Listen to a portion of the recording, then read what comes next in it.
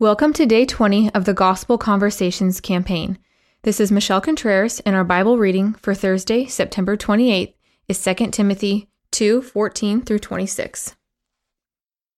Keep reminding God's people of these things. Warn them before God against quarreling about words.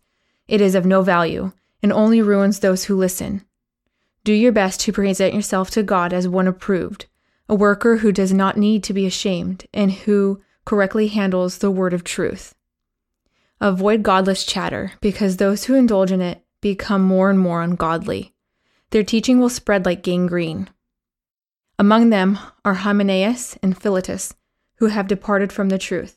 They say that the resurrection has already taken place, and they destroy the faith of some. Nevertheless, God's solid foundation stands firm, sealed with this inscription: The Lord knows those who are his, and anyone who confesses the name of the Lord must turn away from wickedness. In a large house, there are articles, not only of gold and silver, but also of wood and clay. Some are for special purposes, and some for common use. Those who cleanse themselves from the latter will be instruments for special purposes, made holy, useful to the master, and prepared to do any good work.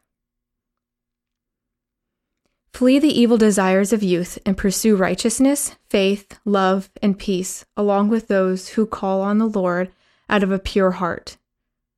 Don't have anything to do with foolish and stupid arguments, because you know they produce quarrels. And the Lord's servant must not be quarrelsome, but must be kind to everyone, able to teach, not resentful. Opponents must be gently instructed in the hope that God will grant them repentance, leading them to a knowledge of the truth, and that they will come to their senses and escape from the trap of the devil, who has taken them captive to do his will. May God bless the reading of his word and all those who hear it. Thank you for listening, and have a blessed day.